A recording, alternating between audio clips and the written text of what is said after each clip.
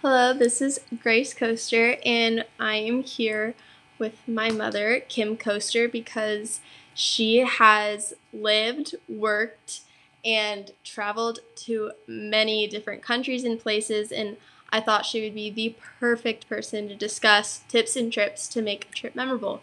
Welcome, Kim. Oh, hello, everybody. So first, we want to discuss on a topic that I think is pretty important, and it's spending your time and money on what actually matters and what will make the trip great. For that, what do you kind of focus on? More like the food versus the hotel experiences, comfort? Like, what do you think? We always tend to focus on the word colloquial, and so that would be more of the trying to get the vibe of the people, the culture, and whether it be the food, the just the local trips and the villages have always been really fun. Yeah, I totally agree. I think that's what really makes it different. I mean, there's always places like Mexico that they try and make the beach town like super vibey, but that's not really the culture that is the true culture of Mexico in regards. So always trying to find those little niches where you can really experience what's different as opposed to what can kind of be found in any country. Next, I understand you guys went to the Vatican a long, long time ago, and this is kind of in regards to make sure you're doing your homework and planning ahead of time to reserve what you really want so you can actually do that. And you guys had to plan far in advance for that. Yes, we did. Some friends knew someone involved at the Vatican that worked there, and we were able to go um, like 6 months in advance. We had a plan to go to the Papal Gardens, and we got to walk the gardens that all the popes have walked, and had a guided tour. But interesting, you'll have to have your passports. You have to be um, completely on top of that and ready to go. We've had a couple issues with that. The Yep. passport coming the night before a flight. But that's with you knowing someone having to plan that 6 months in advance, and that's a really big cultural and historical place to visit when you go to Rome. And so to think like most people aren't even planning their flight 6 months in advance to do that. So it's just making sure you really know what you want. Along with that, like where to stay, make sure you're safe, location to where you want to go. So you're closer to the city and not having to spend tons of money on taxis and things like that, as long as the accommodations, maybe you do want to just stay at the resort, which can be a good thing. I mean, but we're more towards definitely understanding the real culture and like differences, but making sure they have the accommodations. Central spot, making sure where your hotel is located and Yeah. what you're close by is always an important thing, especially like going to a city like Paris. You can find all different types of accommodations, and I guess if you don't really research, you may be surprised. Yeah, I was trying to walk around Paris last time we were there, and just I don't speak French, which is a very big issue for me. And so having a map or even screenshotting maps on my phone so I could follow where I was going, because I also didn't have data. So that's another thing, just making sure you plan and you don't get stuck so you can actually go to the places you want. Next, back to number three. Museums and sites are great, but really diving into the local culture, which is going to change your experience altogether.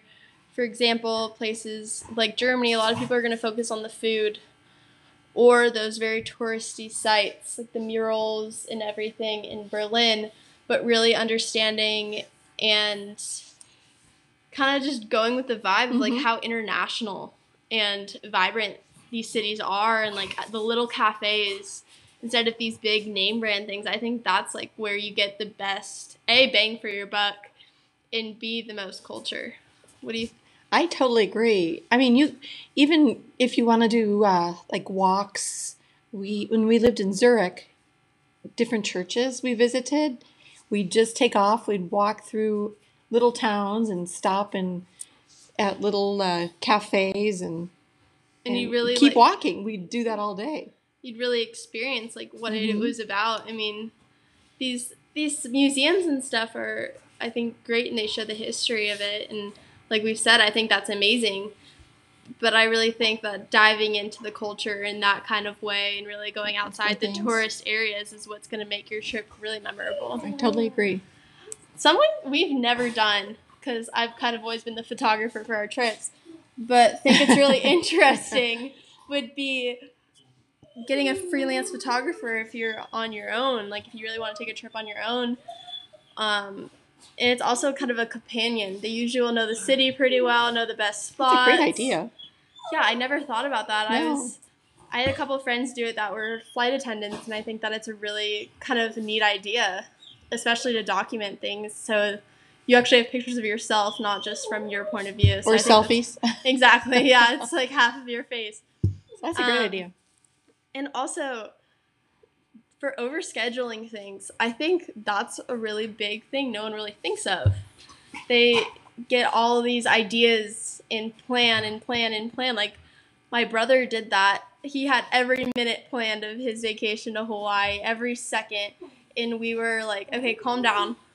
Right? Exactly. You're like, okay, Take a breath. You're going to want to like take a nap. You're going to want to do something. Like, you shouldn't have to plan by the minute how long you're going to be at the beach for. Right. I think that's important. I do too. That's a very good thought for sure. Like, you want to relax. Yeah, you are on vacation. Like, this isn't just a go, go, go, see everything. Like, you want to enjoy yourself. You don't want to be tired by the end of your trip because, like, you were there and you're just going to have to go back to work. So, you know, and something we've been touching on this entire time is just truly immersing yourself in the culture.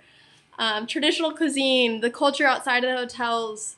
When we went to the Bahamas, it's typically a place where you stay in your resort in Nassau and no one leaves.